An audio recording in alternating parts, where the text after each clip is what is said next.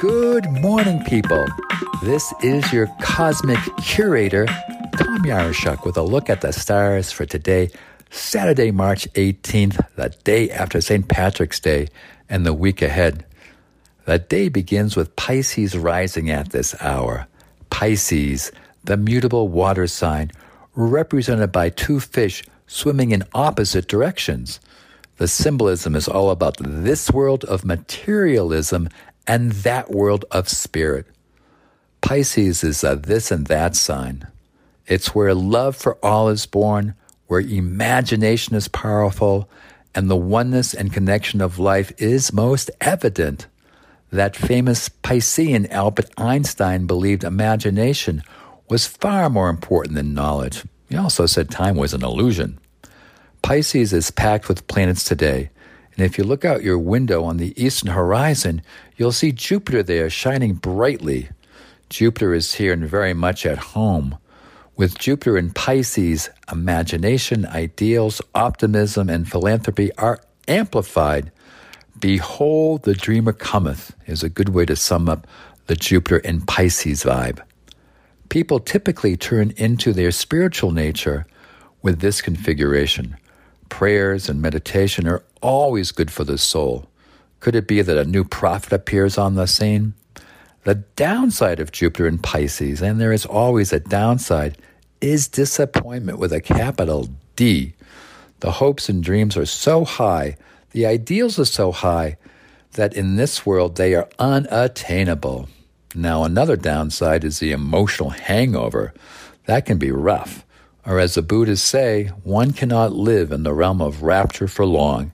But what else would you expect from the Buddha, who reminds us that life includes old age, suffering, and death? Cheerful, huh? Now, Mercury is also moving through Pisces.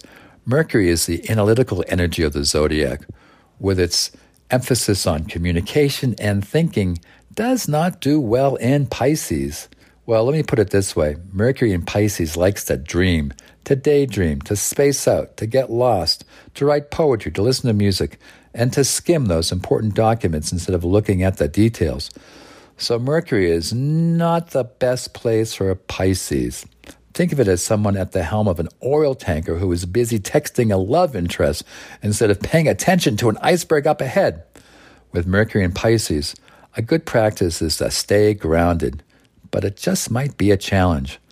Now, the Sun has also moved in the Pisces. The Sun continues the emphasis and dominance of the Piscean energy. With the Sun in Pisces, idealism, empathy, and caring for others, tuning into the divine will rule for the next month. And finally, Neptune is also in Pisces. What a house party this is. Neptune is a planet of the other reality, the one that exists beyond the material world. It's the planet where dreams are born, and no place is more fertile for dreams than Pisces. So with all that energy in Pisces, maybe we can expect a kinder, gentler world for the next month. Well, at least we can hope for that. Now, elsewhere in the zodiac, Mars has moved into Gemini. Mars energizes the sign of communication, but with Mercury in Pisces, the energized communication may be spaced out. Oh my, what's that going to be like? And Venus has the biggest about face. It's moved from love all to love me as it transits fiery Aries. Venus in Aries can show where relationships pull apart as couples embark on separate paths. When Venus is in Libra, they care about the happiness of others. Venus in Aries has its own agenda. It's good for achieving that which takes self-absorption and full devotion. And it's very creative. But don't expect that plein air painter you are in love with to put down his or her paints and show up for date night. Hey, how do you think the Mona Lisa got painted?